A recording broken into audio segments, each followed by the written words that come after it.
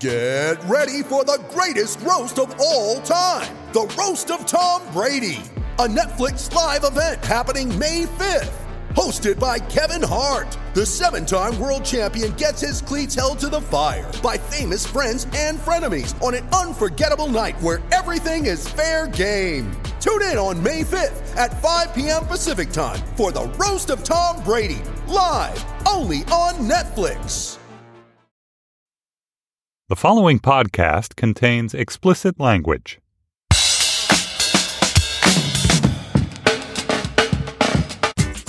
Hi, this is Josh Levine, and this is Slate's sports podcast Hang Up and Listen for the week of September 10th, 2018. On this week's show, the New Yorker's Louisa Thomas will join us to talk about what happened in the 2018 U.S. Open final between Serena Williams and Naomi Osaka, and how we should think about the confrontation between Williams and chair umpire Carlos Ramos. Our Slate colleague, Derek Johnson, will also join the program to help us review LeBron James's new HBO series, The Shop. Stefan Fatsis is out this week, joining me in our Washington, D.C. studio, one of my favorite writers, Van Newkirk II of The Atlantic. How's it going, Van? I'm doing well. Thanks for having me. Very excited to have you. I kind of want to just get right into this Serena-Osaka conversation because I know we have a lot to say. Oh, yeah. It was a wild weekend. On Saturday, Naomi Osaka beat Serena Williams 6-2, 6-4 to win the 2018 U.S. Open title, her first Grand Slam victory. And also a whole lot of other stuff happened. Before we get into the details, I want to invite in our guest for this segment. Louisa Thomas writes about tennis for The New Yorker and for Racket Magazine. She's also the author of the book, Louisa, The Extraordinary Life of Mrs. Adams. Welcome to the podcast, Louisa. Thanks for having me. Of course. Before we get to the conversation and what we all think about what happened between Serena Williams and Carlos Ramos, I'm going to just give the backstory. Let's get it out of the way at the top. For those that didn't see it or hear it on Saturday, in the second set, Ramos, the chair umpire, issued a code violation to Serena Williams. It's basically a warning for getting illegal coaching because he thought her coach, Patrick Mouratoglou, was giving her hand signals from the stands.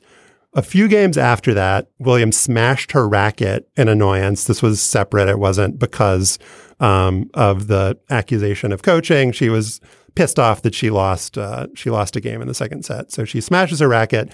She's given a second code violation. The penalty for a second violation is a point penalty.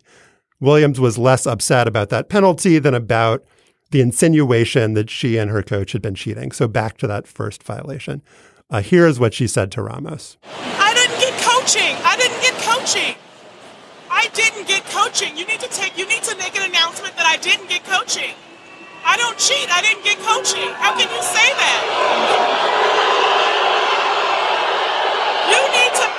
You owe me an apology. You owe me an apology. I have never cheated in my life. I have a daughter and I stand what's right for her and I've never cheated. And you owe me an apology. You will never do another one again. All right, it was getting obviously very raw and emotional there. And it got more raw and emotional, as you'll see coming up. Serena kept talking at the next changeover. At the end of this clip, you'll hear her call Ramos a thief, and you will hear him give her a full game penalty. And that put Naomi Osaka within a game of winning the match. You owe me an apology. Say it. Say you're sorry. Well, then don't talk to me. Don't talk to me. Yeah, You're a thief too. Serena was watching her coach give her a hand signal. Verbal abuse. And now, penalty, Mrs. Williams. Wow. All right, Williams then called for the tournament referee to come onto the court. And here is what she said after that conversation began. This is not fair, but to give me a point to lose a game for what we're saying, that is not fair. I mean, it's really not. Yeah. But you know how many other men do things that are, I don't think they do much worse than that. This is not fair. There's a lot of men out here that have said a lot of things, and because they're a man, that doesn't happen to them.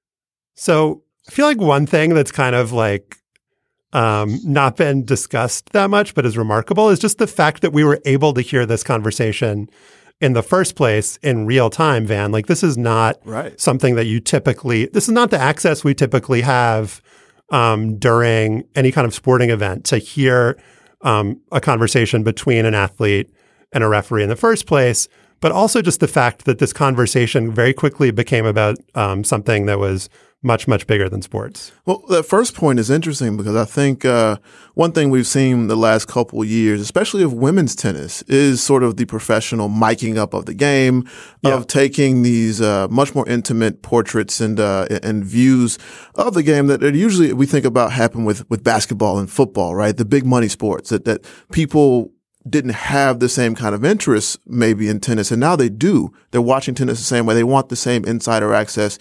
Serena's a big part of that, I think. And you see now with the court being mic'd up, what's actually being said. It was interesting because I think Serena definitely Serena knew where this was heading, seems like, when she was protesting, and I think a sort of her objection that this would not happen to a man, I think, is valid. But also, that's something where when she is needling, when she's having this back and forth with the umpire, I think she probably knew where that was heading and probably had that dialed up. And that seems to be the case to me. Like, this is a lot of this seems like a protest point. Yeah. Yeah. Louisa, I think that the main point of contention here, obviously, is Serena receiving that first warning and receiving it as an accusation of cheating. In tennis, the notion that players are getting coached from the stands is that's something that's very common. It's a warning that's given fairly often. And so I'm curious for your thoughts about how Serena received it and how that sort of instigated everything that happened afterwards. That was actually what was exactly on my mind as this unfolded, along with a lot of confusion. I actually had the sense that Serena was sort of a little bit more bewildered and confused than immediately lodging a protest. And I mean, part of that, you see, she didn't know that there was a game penalty. She had to actually be told. I felt like, coaching violations are something that people talk about a lot in sports because coaching is done all the time from the stands. And Novak Djokovic has been called for coaching violations. Rafael Nadal has been called, I think, more than once for coaching violations. I mean, it's sort of commonly known that this is done. In this tournament, Carlos Ramos called both Djokovic and Marco Cecchinato for coaching violations. It was not something that was unheard of even for this umpire in this tournament. Exactly. So that is not a gendered thing in any way. But I think that Serena Williams has had to spend so much time in her career listening to people attack her character and question her integrity and sort of cast aspersions on her and sort of say, you don't have the right to claim your own success. There's something wrong with this picture and we need to blame you for something. And so I think that I understand, I can't, again, speak to what's exactly in her mind, but as I was watching this, I could imagine that the suggestion that she was a cheater, that she didn't deserve what she was getting, that she, was being helped by someone else, was a suggestion that she took personally in a way that someone like Djokovic would not, right. That this was a different kind of attack than it was on someone else, and that she took it differently than they would have. And I felt that. I felt that the attack was against her character, even though I knew that it was actually Patrick Mouratoglou who was being issued this warning. More than Serena seems not to understood that she was not being. I mean, obviously she had this, was given the warning, but Ramos wasn't saying you're a cheater. He was saying your coach is sending you signals and that's against the rules. And, by the books, it was totally valid. There was nothing according to the rule book, that Ramos did wrong there. It is true that many umpires sort of say, hey, your coach is sending you signals, you got to tell him to knock it off. And that would have diffused it, I think, immediately. Like, had he done that, that was something that others might have done that he did not do. On the other hand, he was within his rights to give the violation. But I also understand why she may have heard it differently than another player might have. I heard it differently. So I actually kind of respected her standing up for herself in some way. Yeah, I think so on that point, I remember being sort of confused in the moment when she was having the first discourse about the warning there. I think she may have thought originally that her explanation that it wasn't actually cheating, that it was just, whatever, that had sufficed in making it somehow not a warning. That she had erased it. Right. And it was she had off the erased book. it. And she does seem to have thought that. And that sort of ratcheted up when she got the point penalty for smashing her racket, because that would have been a warning for her. Right. Yeah. But I think that where it really gets out of control for me, and where this, I think, it becomes egregious, is during the game penalty, because this is not the realm of somebody sending signals. It's not the realm of somebody smashing a racket. It's much less cut and dry than the previous two warnings and the previous warning and penalty. You have verbal abuse. That's something where every single umpire has the full discretion to say how far it goes, what it means, and to actually push back without giving a formal penalty or warning. You can say, you keep talking to me like that, and I will give you a penalty. And umpires do it all the time. They have it back and forth. And you see it, I think her point about the male players, she used no profanity, which is wild to me, because male players often use profanity. You see some male players go up there and curse at the umpire in multiple languages, and will have this sort of back and forth boundary setting. This is what you can say to me. This is what you can't. Right. You go past the line, and you were getting a penalty. And Ramos said nothing at any point about, or if he did, we couldn't hear it. He said nothing about you're getting close, just like, stop, or anything that would have, if she had crossed a line at that point, at least she would have been like warned about it. But it seemed like hadn't told her that she was potentially overstepping. The thing I find so fascinating about the game penalty in that context, Van, is that referees in any sport, they're obviously judgment calls, but you're supposed to be this neutral arbiter, and you're applying a rule book. And in this case, what he was judging is she hurting my feelings? Right. Or if not that, has she gone over some line that's entirely up to me and is based on emotion? It's based on, my sense of whether this woman is out of control. And that is obviously an incredibly fraught choice to make. Yeah, I'm going to give her a game penalty, essentially give away the match. Let's be real about it. It's a decision she needed to break there. And to suffer a game penalty is essentially, that's handing the match to Naomi Osaka, which I think does a disservice to both players. And that's right. You basically say, I feel hurt for somebody calling me a thief, not using profanity, not even getting in my face, and I'm going to give the match away. That's what happened. And it has to be framed that way for us to understand her response, her immediately being bewildered and frustrated, and also Osaka's response, because she was in position to put this away legitimately, even though there was static between Ramos and Serena, to put this away, to get rid of all the distractions and show that she was better in this match than her idol. And that's something that was taken away from everybody.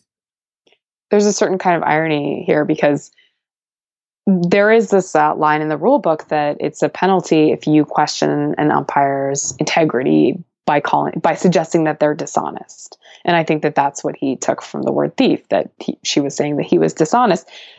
The irony, of course, is that she was, in some ways attacking his integrity, and he slapped her with a penalty that basically put the match out of reach, whereas she felt like he was attacking her integrity, and she felt like she had no recourse. There's this kind of weird power imbalance there. I mean, it is built into the system, obviously. One person is the arbiter of the rule book and the other person is supposed to follow the rules and accept them. But there was this not to weird get too moment where grandiose, but this is like the justice system, right? Where anytime there's a rule that's unclear and like rarely and capriciously applied, you get into these situations of there being power imbalances, right, Louisa? Yeah. Like he could do whatever he wanted to do to her and people could look at the rule book and say, well, it's the rule.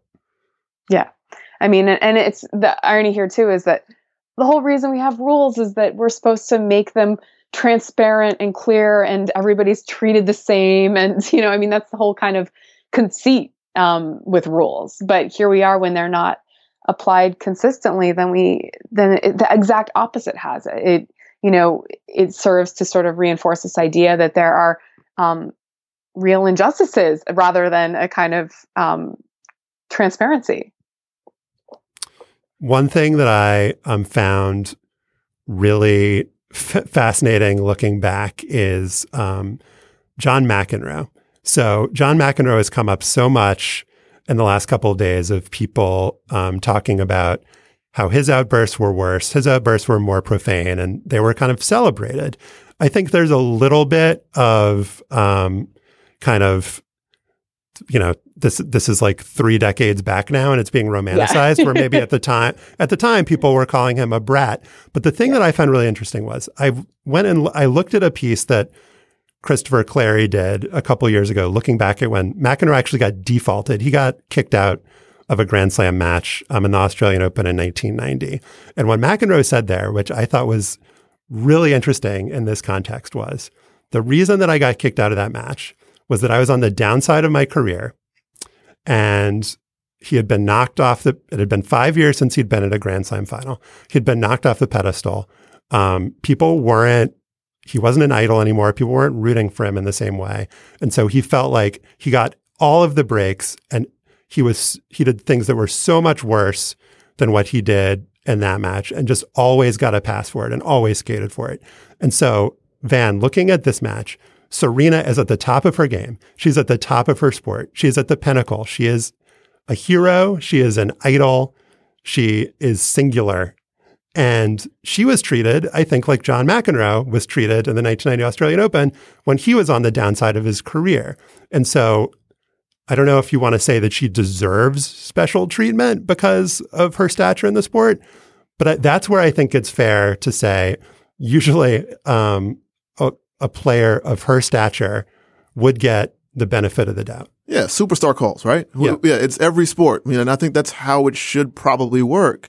We have a different bit of leniency. The refs work essentially to make they don't give an advantage to the superstar players, I don't think, but they have a different level of engagement with them when there's a. You're not going to kick LeBron out of a. You're not going to kick game. LeBron out of a finals game, right? With the second tech, if he doesn't curse at you, right? Like, actually, the biggest parallel, the thing that's been on my mind the most, was after Nick Kyrgios. Basically, they said he got coached by the umpire in the middle of the match, which looked legit to me. That it looked like he was getting coached in that match. They asked his next opponent, Roger Federer, what he thought about what happened. It was a real debacle. They were talking about having the umpire never have another, match again. This was a different guy, Mohamed Layani. Not Ramos. And Federer sits down very calmly and excoriates the umpire there, excoriates him. Like, and at the end, says, this won't happen again. Looks in the camera. I'm like, this is not on my watch. Not on my watch. This is a player essentially telling like the tennis officials, the referee of the U.S. Open, this is not how you conduct this, and you are going to fix it. This is him throwing his weight around completely. And he's the next person to, he was Kyrgios' next opponent. And that's what a male superstar player expects to have. That type of relationship where they know they are more important to the game, to the match, than the umpire. And that dynamic has never really materialized or existed with Serena. Yeah, that's really interesting. The question of whether or not she should have been afforded, it's sort of we take a left turn here because in the previous part of our conversation, we say this is, rule is not applied consistently. And here it's like, well, should it be applied consistently? Right. Should she get a pass? It's sort of, it's kind of unbelievable that it happened on that stage. I mean, part of it was the occasion, right? I mean, if this had happened even to Serena in a first round match, it would be a huge hubbub, but it wouldn't be the talk of the nation in quite the same way. I think it's pretty well known that referees in other sports, what's the phrase, swallow their whistle, Yep. sort of. Yeah. And so the idea, we could at least be grateful that he didn't blow a whistle. That would have escalated things even more. That's one thing I am grateful about tennis. No whistle. That's actually related to something that not a lot of people are talking about, though, is the role of the crowd in all of this. Yes. Because I really do feel like part of what ramped her up was this incredibly ugly sound of these boos, and it was creating this tension-filled, amped up atmosphere where she was getting more and more agitated, and the crowd was becoming more and more agitated. And I think that they did have a role in this. And also, what the crowd did in the trophy ceremony to Naomi Osaka, and when she won, was just, I thought it was appalling. I mean, I understood that they were unhappy and that something wrong had happened, and in their eyes and in many eyes, in the eyes of Serena. But a first-time Grand Slam winner is supposed to have this fairy tale moment where they get to celebrate, they get to experience this adulation of the crowd, and Osaka didn't have that. Instead, this incredibly ugly sound, was in her ears, and it affected her. It obviously affected her. She was in tears, and that, as much as anything, was part of the travesty of this whole situation. I mean, it broke my heart. It made me feel sick, that sound. And I think you see Serena sort of realize during the ceremony what's happening, and she's trying to protect Osaka now. Why don't we listen to that clip? We've got that. We've got that queued up. And I know you guys were here rooting, and I was rooting too. But let's make this the best moment we can, and we'll get through it. But let's give everyone the credit where credit's due, and let's not boo anymore. We're gonna get through this, and let's be positive. So, congratulations, Naomi. No more booing. Yeah, it's rough there because Naomi Osaka, I mean, number one, like we said, this is her first slam win. She is a rising star in tennis. She expects, I believe, especially on hard courts, especially at the U.S. Open, to be a contender every year now. This is going to be her court, I think, in a couple of years. And it's sad to see it starting that way. American tennis fans, it's interesting watching as the tennis fandom has expanded, how differently American fans react to things like this than they would at other slam events. Also, watching the men's final between Djokovic and Juan Martín del Potro, you saw fans regularly cheering during Djokovic's serve, sort of putting him off balance. Things like that are sort of accepted at the U.S. Open that wouldn't be accepted by the crowd elsewhere, which is an interesting dynamic. But that you have to give it to Naomi Osaka there. And the crowd, I believe, when she's playing next year, when she's come back to defend that title, they know her now, and they'll hear a lot more of her story and be, it seems to me, much more partisan in her favor next time. Yeah. So I feel like it's inarguable that what happened as far as like how Serena reacted, because she was losing the match. I think if she was winning, she would have been able to shrug off the coaching call. She obviously wouldn't have smashed the racket if she was playing really well and was, she smashed the racket because, she had a lead in the second set and then she lost it. So I think it's hard to think of examples of an athlete really going after a referee in situations where they were winning, whatever sport it is. That part seems clear to me. But in the piece that I wrote over the weekend, I was a little bit more critical of Serena's behavior than some other folks. Looking at her history at the U.S. Open, there have been a couple other cases. There was the one where she told, a lineswoman accused her of saying that I want to kill you. Another case, she went after the chair umpire for calling her for a hindrance. That was in 2011, and saying that you're ugly inside, and if we cross paths in the hallway, don't look at me.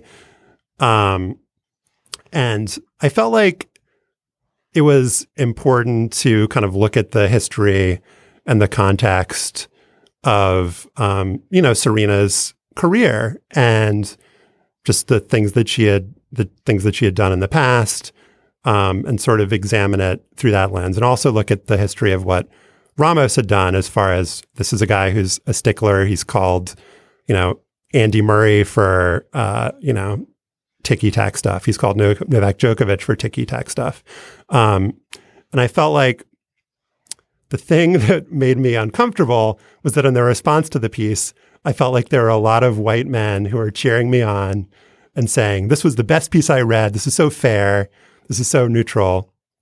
And then the response that I got from people who didn't like the piece or thought it was unfair were from people of color and women.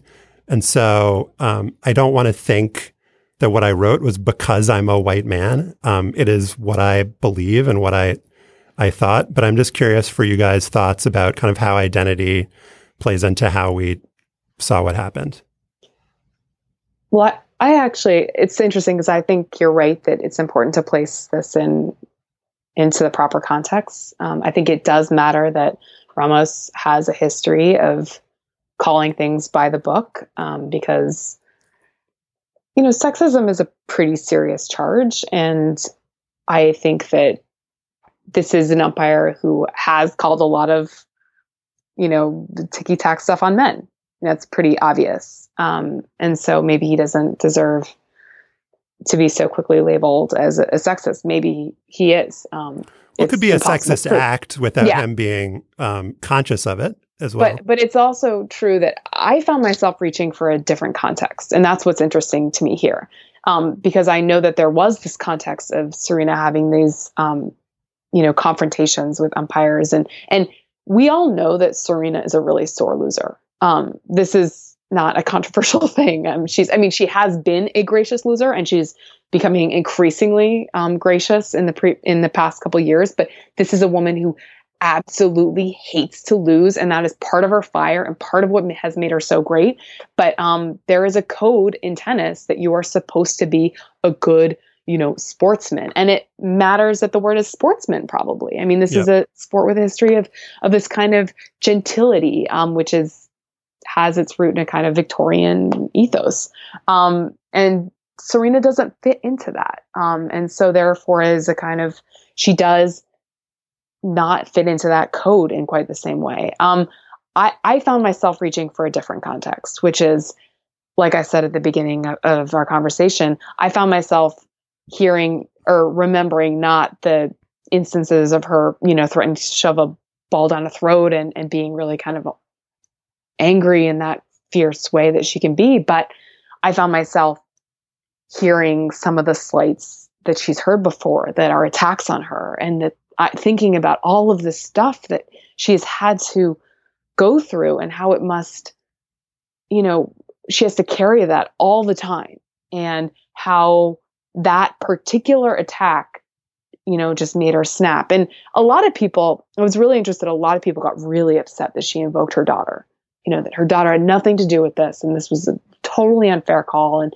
she was, grabbing for like pity points here, I guess. Well, to just be transparent, I mentioned that in my piece, that I thought I don't think I was outraged by it, but I thought that was an odd thing to mention in that moment. I will. It totally made sense. Yeah, because I have a young daughter, yep. and to me, the attack on her integrity really mattered, because she was saying, you know what, like, I am not a bad person here, and I have been constantly labeled as this monster, or this person who doesn't deserve what she gets, or is a selfish person and an arrogant person and a this racialized, sexualized, the kind of stuff that people say about her. And I kind of felt like the reaction to my piece somewhat reinforced some of these things, because people seemed so emotional. You know, she just touches these buttons. And so therefore,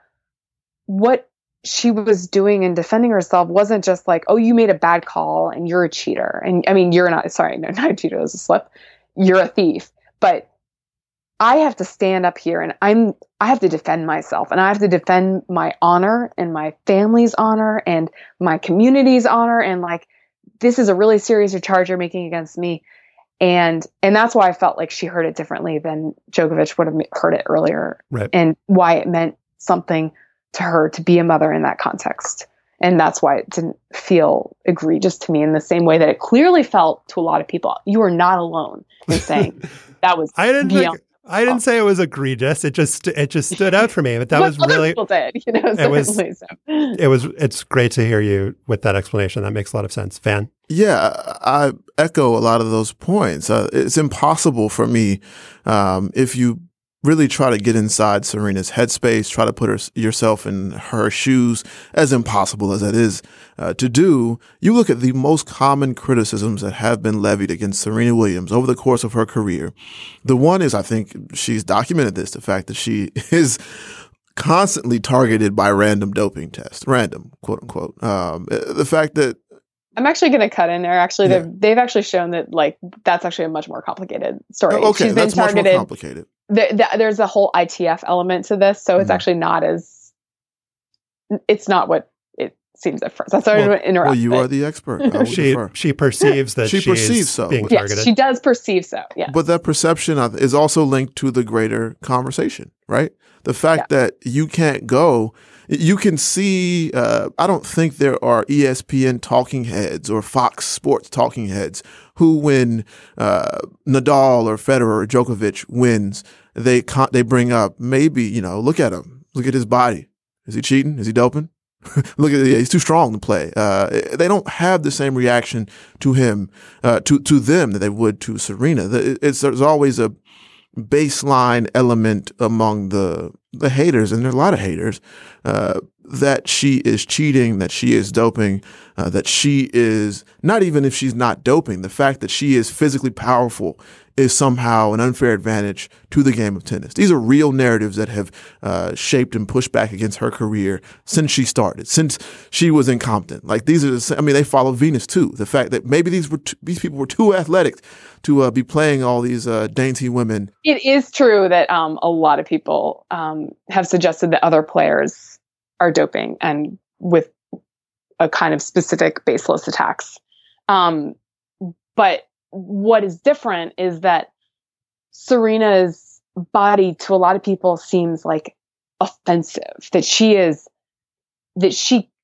it's unearned in some way, or it's not right. It's not natural. It's like, it's crazy. I mean, she has one of the most beautiful bodies in the world. And there's something that people, they call her a cheater. I mean, that's exactly what a doping accusation is. And right. It's always baseless. And, and so this is, again, you're absolutely right. This has followed her from the start. I don't know if you all saw the cartoon from the Australian cartoonist this morning. Yeah. It sort of brings everything back to a point. It shows what's supposed to be an image that's supposed to be Serena Williams. It's a very sort of stocky caricature, a woman who has these, it's hard for me to describe it without like going back to the old racist Jim Crow cartoons. She has these giant lips that are like clearly exaggerated in the same fashion of these old 1920s blackface cartoons. She is crying and like she's just giant figure, like having a meltdown. A pacifier is flying out of her mouth, and they show her the backdrop behind her. Doesn't seem to be the umpire Ramos. Definitely not seem to be Naomi Osaka. It's a blonde woman who is standing in front of a white umpire. And the umpire is telling her, why don't you just let her win? And that's everything in a nutshell there. It's taking this moment that's very complicated and has contours, like we just said, that deal with the context, that deal with Serena's whole career, deal with the fact that athletes and referees in every sport have a level of theatrics and engagement.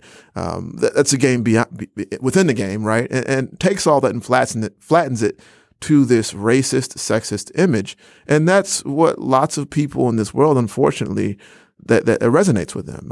And with both of your pieces, I think you see the response definitely is going to fall along those lines. People are looking for any amount of somewhat any legitimate criticism of Serena they can find. They will amplify it, exaggerate it.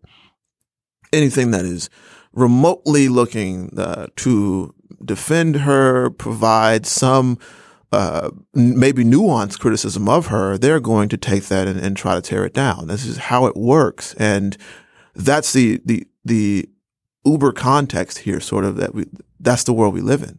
Yeah. So I think that when you talk about flattening things out, when I was writing my piece, I felt like what I was doing in saying that Serena has been the victim of racism and sexism her entire career. I mean, we can go back to Indian Wells and the awful things that happened to her and Venus there. We can cite just so many examples of just everything that she's gone through in her career and how she's come through it really admirably and gracefully. And the fact that she has done so, Rachel Hampton, my colleague, wrote this in a piece that we ran last week, has allowed someone like Naomi Osaka to play in the U.S. Open final. So I think we can, stipulate that certainly.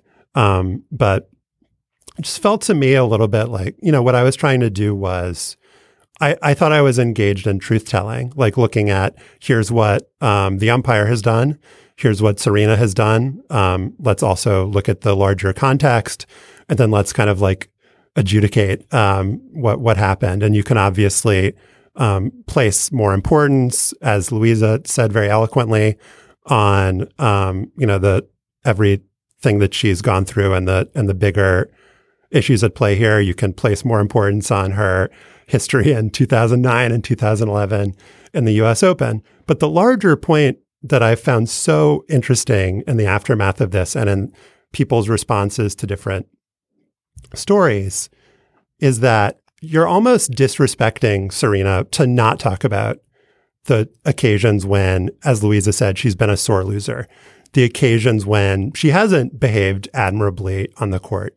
I think that by saying that this was something that this event that happened on Saturday was something that happened to her and was imposed on her, it almost makes it so that she's not an agent in this in some way.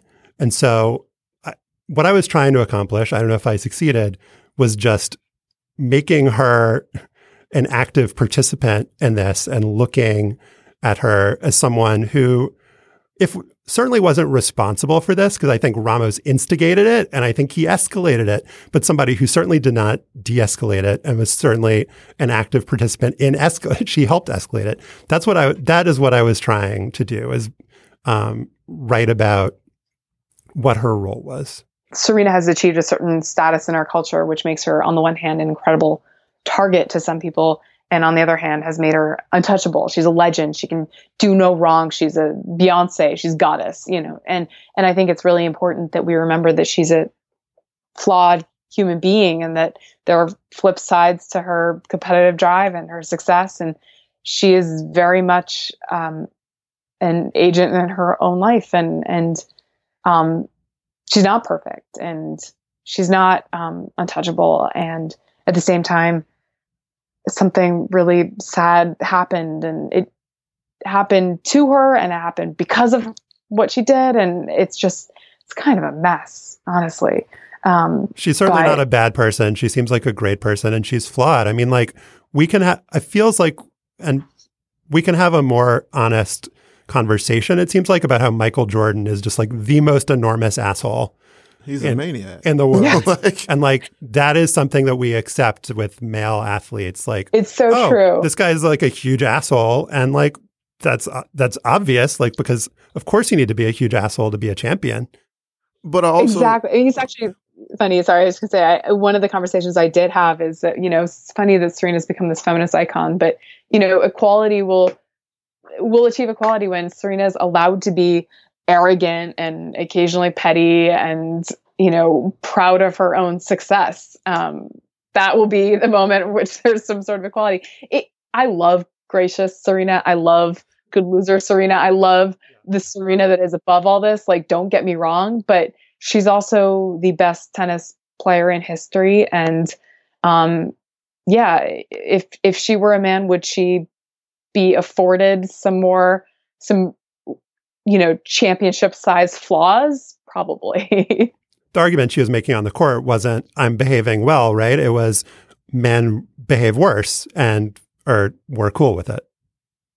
Yeah, that is exactly right. What is your final word, Van? Every time I see something, a controversy involving Serena Williams become something that the mainstream talks about, I think about the weight of what it must be to be Serena Williams, to exist and operate in the space she does, in the game she does, and also in this larger portion now of pop culture and society, right? We mentioned Beyonce before. Beyonce is a similar type of weight now where she has to, in real time, while actually being a mother of 3 kids, while being a real person, be this sort of deity on earth, and also has to navigate people, women and women of color especially, their need for her. They need her, right? They need her in a way precisely because she seems to rile up so many ill feelings just for being a person among sort of the internet troll, Rush Limbaugh sector of society. She elicits a response, and that's a macro response of it's a multiplication of what happens in the daily lives of people who see themselves in Serena and Beyonce, right? And Black women who, working class Black women who have never watched a lick of tennis, they see themselves in Serena and Venus, and also now in Naomi Osaka to an extent. And they see these women who are forced sort of to exist in a space that doesn't seem to want to embrace them in the way that they want to be embraced. And so you have Serena now, who she is, I think, undoubtedly entering what I expect to be the last couple of years of her career. She is in the legacy cementing stage of her career. If it's not the last few years of her career, then she will truly be a legend. Yeah, She's like winning at age 50 or something. Yeah. She could, you look at Venus, if she has the same sort of tail on her career as Venus does, you never know. But I think she is entering sort of, at least, if not the end temporally of her career, the twilight of her winning multiple majors in a year. I think she's hitting the elder stateswoman phase of her career, which is great. And that's the legacy cementing phase. That's when Michael Jordan goes from being the asshole who punched Steve Kerr in the face to being the greatest of all time, right? Like that's where LeBron James is right now. And there's a different valence there for Serena because, again, she does exist in a sport that did not want her when she started, right? And she means so much now to all these people who see a world that is increasingly seems to be out to get them. And what does it mean? Take all those things and condense them to that moment when she is now getting a game penalty. I just cannot imagine what it's like to inhabit that realm, to be expected to behave like a rational person in that moment. So much of this conversation seems to me to be mortals maybe debating what it's like to really do something impossible. And that's something I always want, to walk away with is we're having a conversation at a level where we really can't comprehend sort of the forces that are at play. I think that is a great place to end. I feel very mortal right now, but you guys were awesome. Louisa Thomas writes for The New Yorker. She is the author of the book Louisa, The Extraordinary Life of Mrs. Adams. Thank you so much, Louisa. Thank you for having me.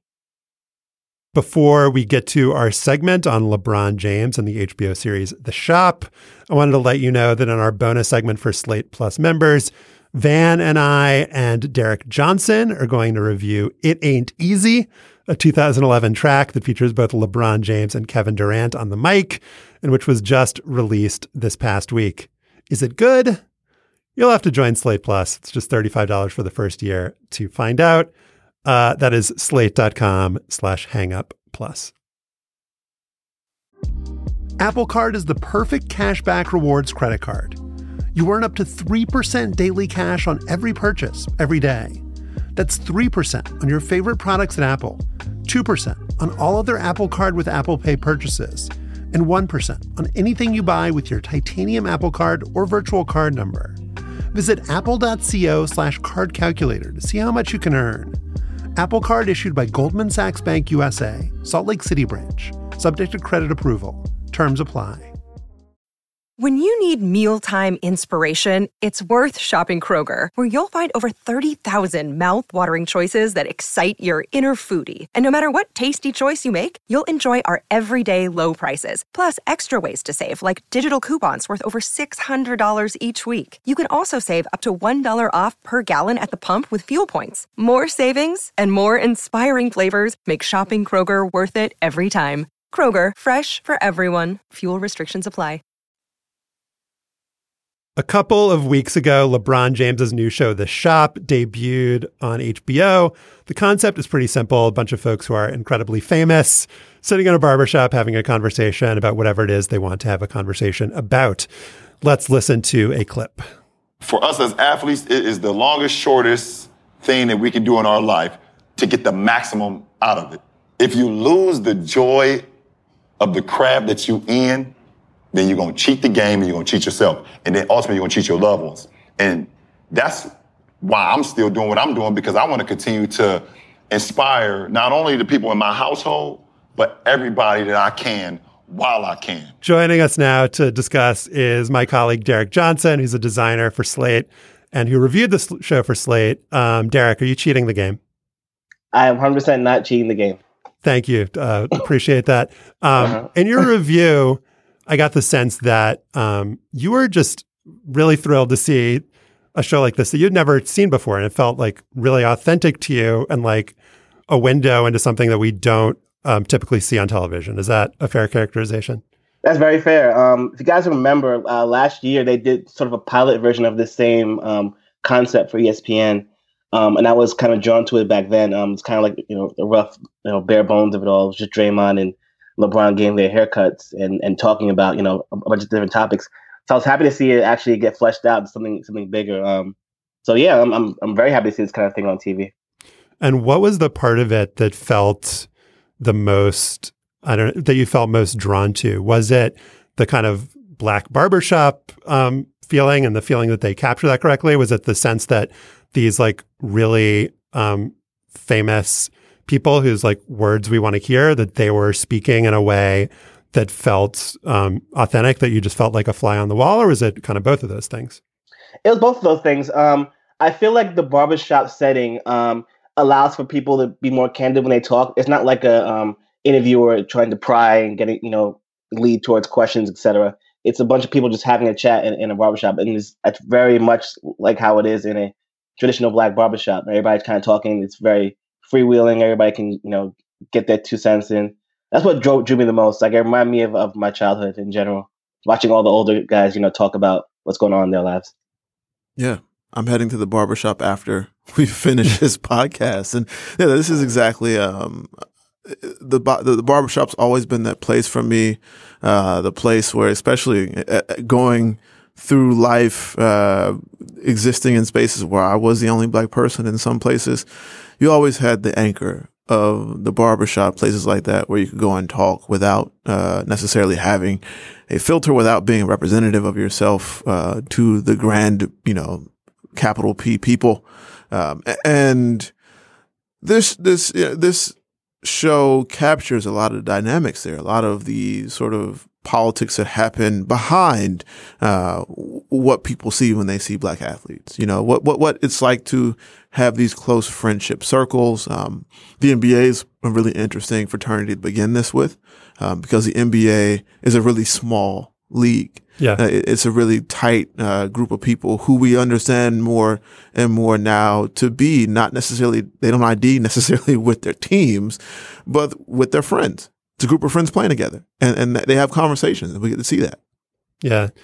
I mean, Derek, I'm curious for your thoughts. Like the Black Barbershop, it's obviously a Black space, and it's something, you know, I have not been in the Black Barbershop before. It's like interesting to me to watch this and to feel like I'm getting a window into something that I wouldn't have gotten a window into otherwise, maybe.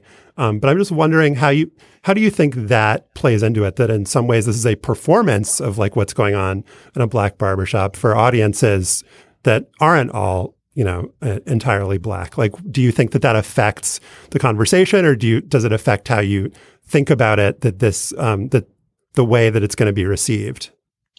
I don't think it affects it too much. The only thing that was kind of performative in my eyes, they were all drinking wine in the barbershop. I never had a glass of wine. I never had a glass of wine in a barbershop in my life. No, I'd be too scared that my hair was going to fall in the wine. I don't know why. That didn't look too natural for me. Other than that, I like that it's weird. I like the profanity. I like the way they were able to talk very openly and freely.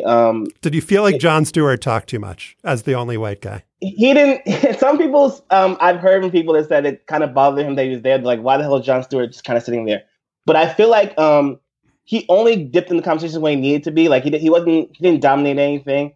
I've never been in too many barbershops where this is a random Jewish guy in the corner. But I liked his aspects on certain things, and like they were kind of educating him on certain things, which I did enjoy. Honestly, that Jon Stewart is is part of my barbershop experience. Like I go to a barbershop often on K Street, right down the street, and it's a Black barbershop. You know, sometimes we go around the corner to stands and get a couple glasses of liquor and come back. And there's always a couple of K Street stragglers who have found themselves, they see a barbershop and come in. And it's always like these, I love watching sort of the white guys come in a shop for the first time and seeing, you see some people that get in and it's like, it's a Black barbershop. And then there's the couple who come in and get cut. And I think so this aspect of performance actually is not foreign to me either. Yeah. You sort of have it whenever you have a white person come in, you have a like, we're going to have some fun. But also, that's Jon Stewart. There are people who come in, some folks who are down, some people who come there every 2 weeks now. And seeing those folks in that space is always interesting, funny. That's not a foreign dynamic, I think, to the lots of Black barbershop conversations, and also the idea that somebody somewhere is watching you and chronicling you. That happens. I want to play a clip of Draymond Green talking about race. Draymond. The reason we struggle as Black people is because we don't know who we are. Say that. And so, I mean, if you want to be quite frank about it, white people know who we are. That's why they keep fucking kicking us. Why don't we get down with each other when we in the same lane? 100%. It make more sense. It makes much more sense, and you actually can become in control of our thing because we really creating it. The reason other cultures are so strong, like a Jew is gonna look out for a Jew. A Chinese man is gonna look out for a Chinese man. Like, no matter what. If I can just Jews look out for Jews, period. Yep, you don't do it yourself. Don't take care of it, John. But you know why, though? It's because they realize that they've been through something they never want it to happen again. Right. Humankind is tribal in nature. 100%. So we also heard there from, there's Snoop in there, Michael Bennett at the very end, Jon Stewart and Mav Carter. Just wanted to ID everyone. What did you guys make of, like, that was the moment in the show that felt like the least safe, right? Right. That was the most, I think, that was the tell that people, I don't think, they feel like they're performing or performative in a way.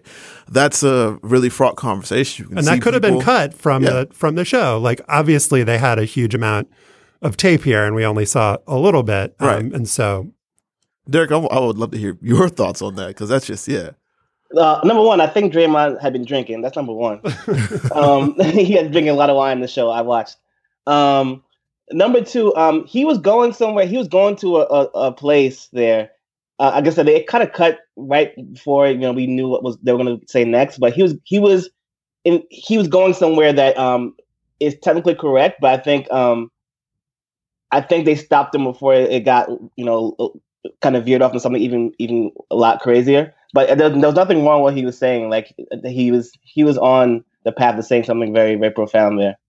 And I think that it's the way that the show is cut. I mean, I should just say I found it really entertaining, and I'm going to watch all of the rest of the episodes. Like I liked it, and I want to hear more. But I would have signed on for like another 20 minutes of that conversation and let him go and see it go in an interesting place. And I think it feels like a succession of very short and punchy clips, for better or for worse. And I'm curious what you think, Van, about whether it felt a little bit disjointed and whether it would feel more authentic or organic if these conversations were able to kind of spool out and kind of longer form.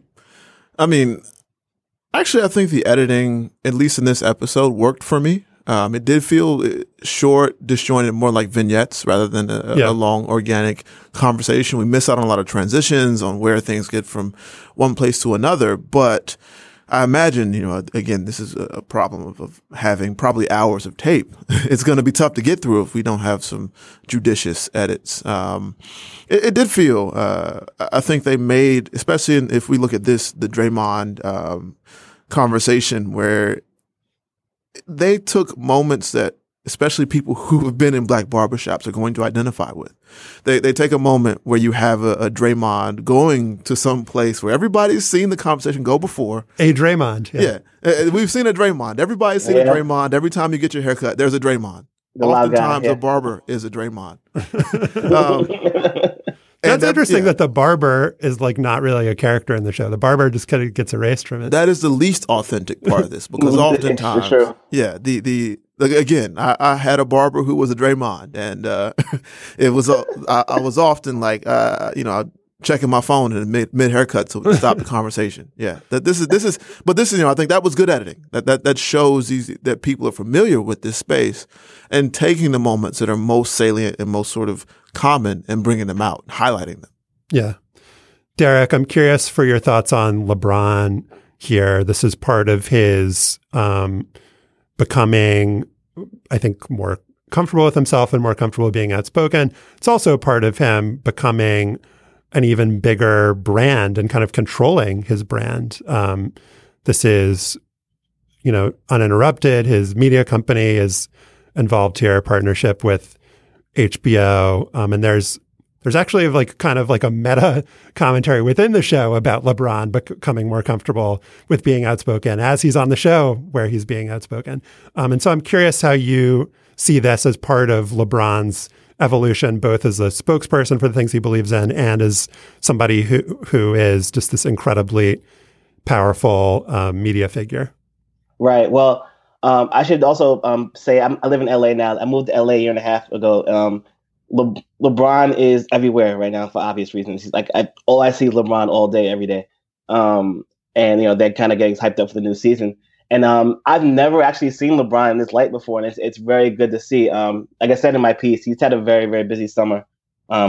You see him with his family. You see him opening a school. You see him doing a bunch of different things in many different spaces. Like he's kind of positioning himself to be something other than just a basketball player, and it's really nice to see. On the show, he had so many different takes on different things, and you can tell he's reasonably young and he's been through so many things already that it's good to hear him actually speak about it, and him be able to control the conversation too and say whatever he wants in his own sort of safe space.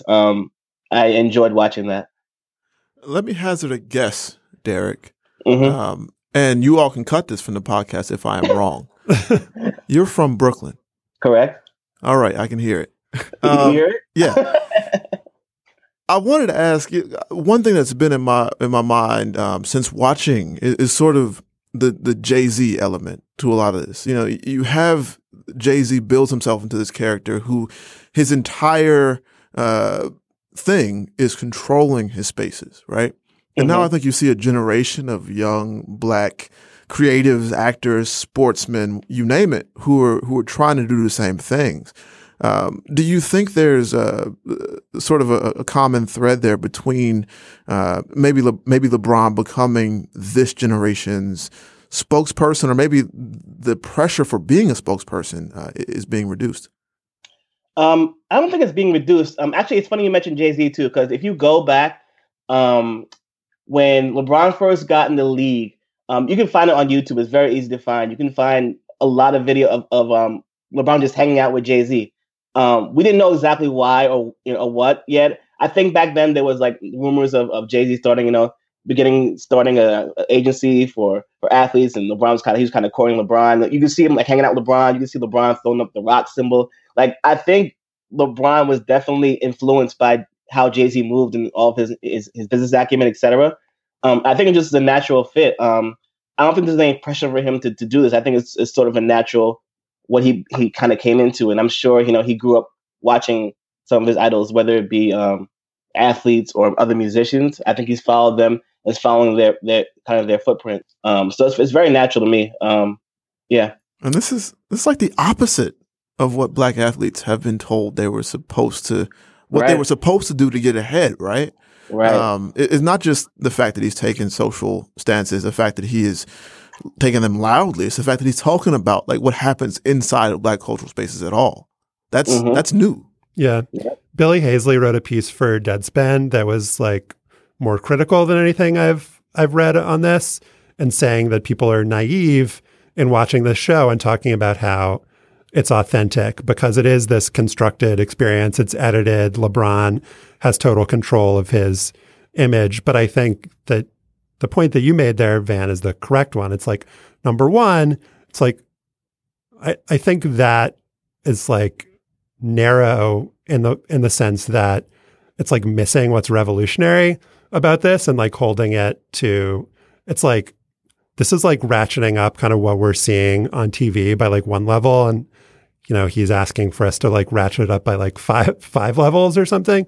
But number two, it's like, I think especially as a Black athlete and speaking out on social issues, he talks about Trayvon Martin and raising Black children in America and like having, the N-word, spray painted on his gate. Like, he is talking about stuff that is so raw and so real that like, it makes sense to me that he would want to have control of how that's conveyed. And it doesn't come off like it's, he's being careful or anything, but it's just totally understandable. And I think as a viewer, we're not being cheated. Yeah. I mean, first of all, brands are not your friend. Never. And I think we should always have that suspicion. We should always have a default sort of critical lens when looking at anything, a major network, this much money, HBO is bringing to the table and purporting to show what's happening behind the scenes in any marginalized community, people who are not being well served by money in this country, right? But that said, this is not alien to any, part of the Black experience. Lots of sort of cultural explorations, such as these that have happened in the past, have been done with big money, and lots of ones that people like to celebrate. That's unfortunate in some ways, but that's how it goes. Derek, did you have any thoughts on that authenticity idea and the idea that we're being sold this image and we should be a little bit skeptical of it? I don't think you're being sold an image. I think you were hearing it straight from his mouth, and I think it's super important. I was really taken back by how candid everything was on this show. Like I was surprised. Oh, HBO gave them all this money to talk all this shit, and it was really, really, really profound to me. I enjoyed watching it. I think it's pretty authentic. They didn't stray too far from anything as far as authenticity goes, in my perspective. So it's an 8-episode series. I think Derek and I were both confused. We thought it was just going to be like 8 consecutive weeks, but apparently they're just going to like drop them at random points throughout the year, which seems like kind of an odd strategy, but maybe it makes sense. Like they'll probably put out like a trailer on social media and it'll like build hype for the episode. But the point I'm trying to make is I'm excited to watch the rest. I have no idea when I'll be watching the rest. Hopefully HBO will make me aware of when the next episode is on. Yeah, I think HBO is moving more toward the Netflix-ish model for lots of this stuff. You look at Netflix puts everything out at once. Netflix model is just like, we'll like put out a next episode of Stranger Things at just like some random point in February. But like a more, I don't know. I don't think there's a whole. They've completely deviated from when the next season's coming. When the next episode's coming from a lot of shows, and they'll probably stretch this one throughout the season. We'll probably get episode 8 in like 8 months. Who knows? Yeah. All-Star Weekend. Yeah, All-Star Weekend. Yeah, they'll have a special All-Star edition. Yeah. All right. Derek Johnson is a designer for Slate. We'll put a link to his review on our show page. Derek from Brooklyn, thank you so much for joining us. Thank you, sir. I appreciate it. Lucky Land Casino, asking people, what's the weirdest place you've gotten lucky? Lucky? In line at the deli, I guess? Aha, in my dentist's office.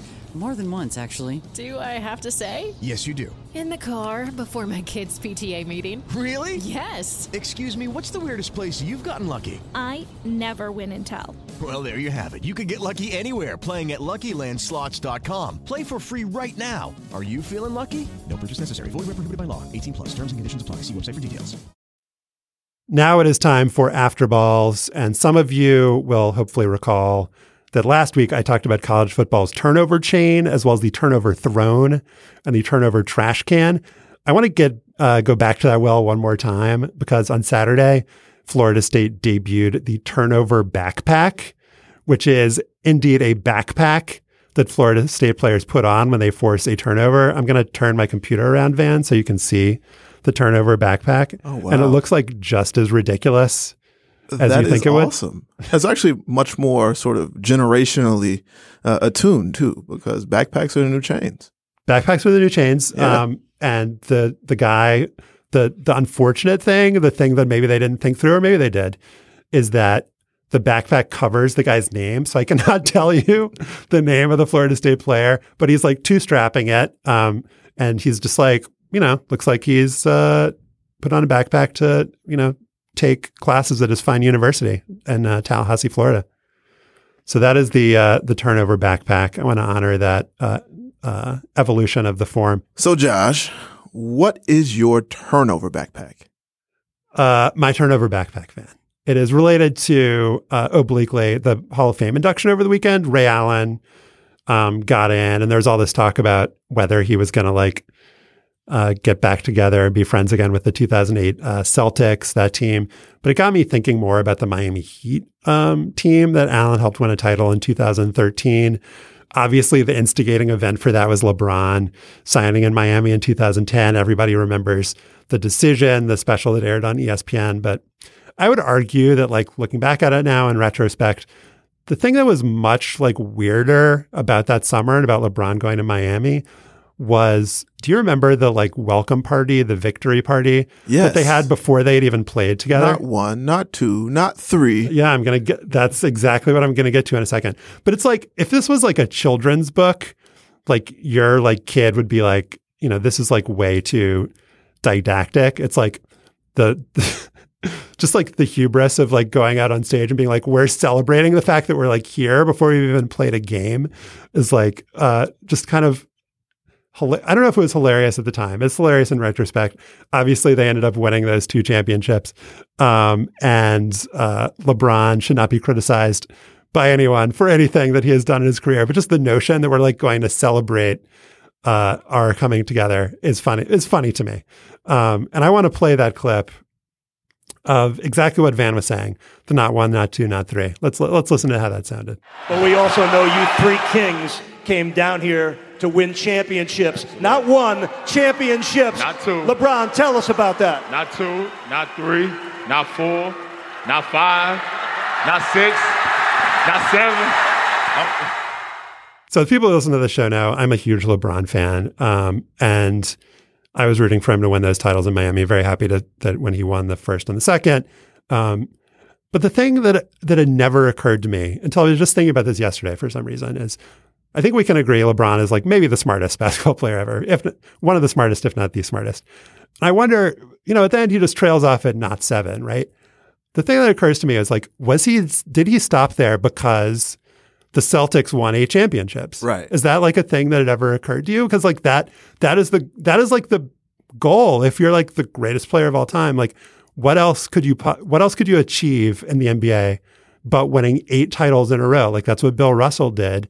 And I wonder if like LeBron in that moment where it just seemed like he was kind of like just saying numbers, just saying high numbers, if he was actually being conscious of like, I'm going to stop at saying not 7 because my goal is 8. That occurred to me. And I also was wondering, like, had anyone ever made that goal of winning 8 championships before? And I looked it up and I found actually someone had. Do you remember the like DeBears sketch on Saturday Night Live? Yes, the Bears fans? All right. There's an episode, 1991, where Jordan came on. He was like hosting SNL that week. Let's listen to a clip of that. Gentlemen, the Bulls are preparing to defend their crown. And gentlemen, the only question is not will they repeat, but how many times? I don't think we're talking about a repeat, a 3-peat, or even a 4-peat. That's right. We're talking a minimum 8-peat. So a couple of years later, after the Bulls won their 3rd championship in 1993, they had this rally in Grant Park in Chicago, as one does when cool things happen in Chicago. George Wendt and Robert Smigel, who were in that SNL sketch, they were there and they were wearing 8-peat t-shirts, according to the news stories I found. I looked on eBay and there's like not an 8-peat t-shirt to be found. That's like going to be a valuable item. If somebody out there has an 8-peat t-shirt, definitely save that. But as we know, Jordan left to play baseball, 94, 95. Those years don't count. I'm sure Rockets fans would agree with me on that. Those championships aren't real. Then he came back and won 3 more. Van is shaking his head. So he won 6 in 8 years. Could have been an 8-peat if he had stuck around and had won those titles in 1994 and 1995. So this just all like fit together in my hand. Like maybe in my head, maybe that is the thing that binds LeBron, who has made 8 finals in a row. And I'm sure nobody will criticize him for not winning all of those. LeBron won the 8 titles. MJ is going for the 8-peat. Bill Russell. What do you think? What do you think of this theory? Actually, when we were doing that, this is going to get back here eventually, I promise. When we were doing that really stupid sort of conversation about the show from the creators of Game of Thrones called Confederate, where we were going to imagine. I remember that. We're going to that never happened, did it?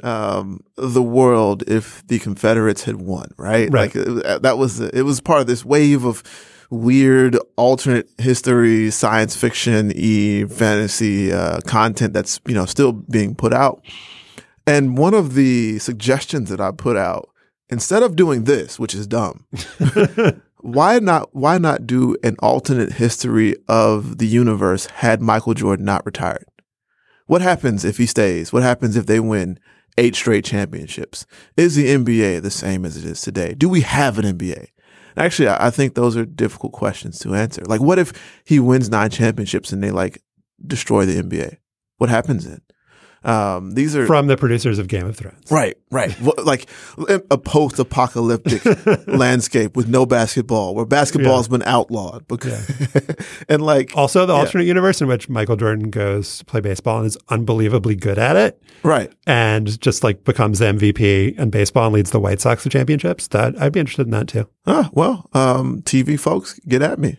Also, maybe for the sequel to Mike Pesca's What If anthology, but just some ideas. Yeah. Throwing them out there. Van, what is your turnover backpack? So we talked a lot about tennis and the U.S. Open today. And I think one of the results that lots of people aren't paying attention to, because nobody pays attention to doubles, is the men's doubles final, where Americans won the U.S. Open, which is a big deal.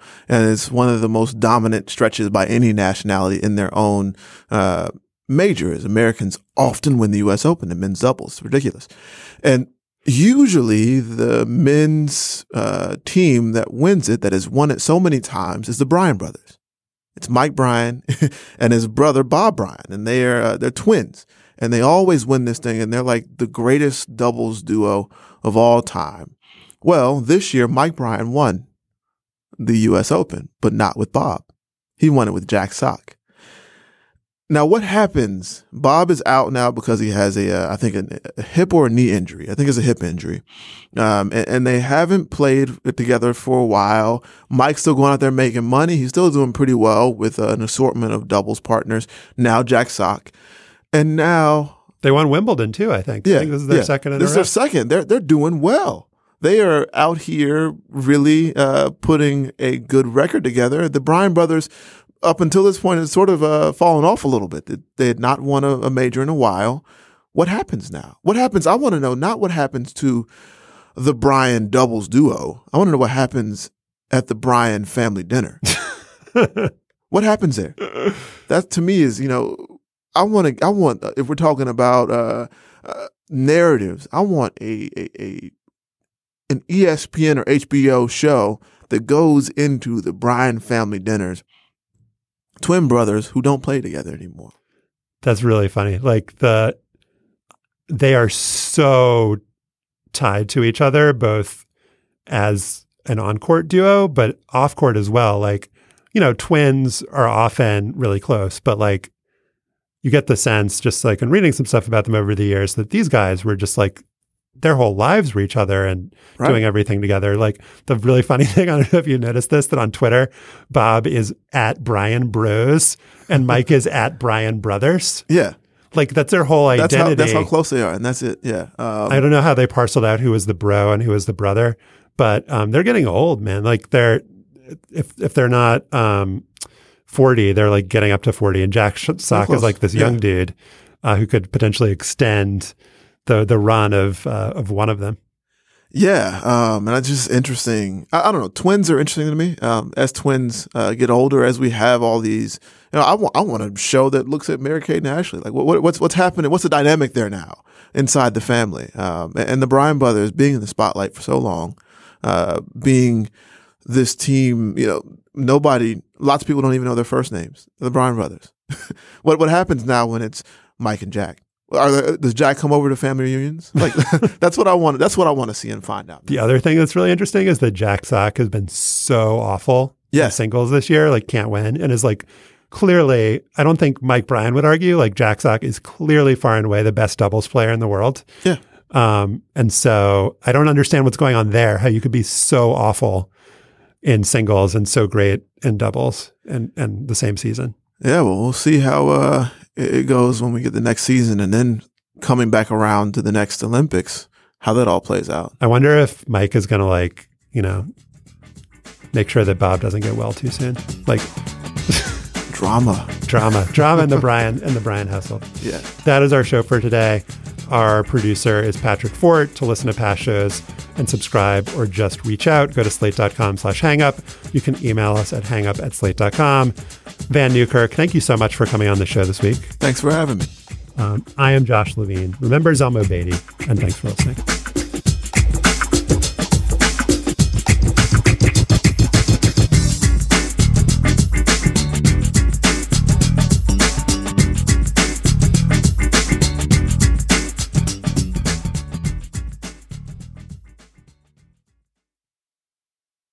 It is Ryan here, and I have a question for you. What do you do when you win?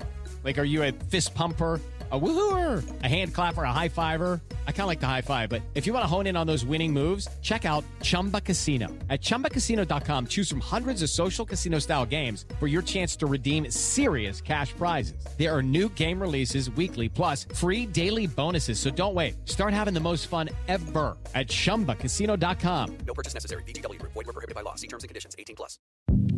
Hi, this is Dahlia Lithwick, host of Slate's legal podcast, Amicus.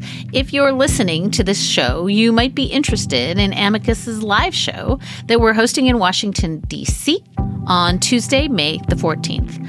My colleague, Mark Joseph Stern, and I will be talking to some amazing guests, including Sherrilyn Ifill and a sitting state Supreme Court justice, all about how originalism, a relatively recently invented way of interpreting the Constitution, has taken over the Supreme Court and radically reshaped the law.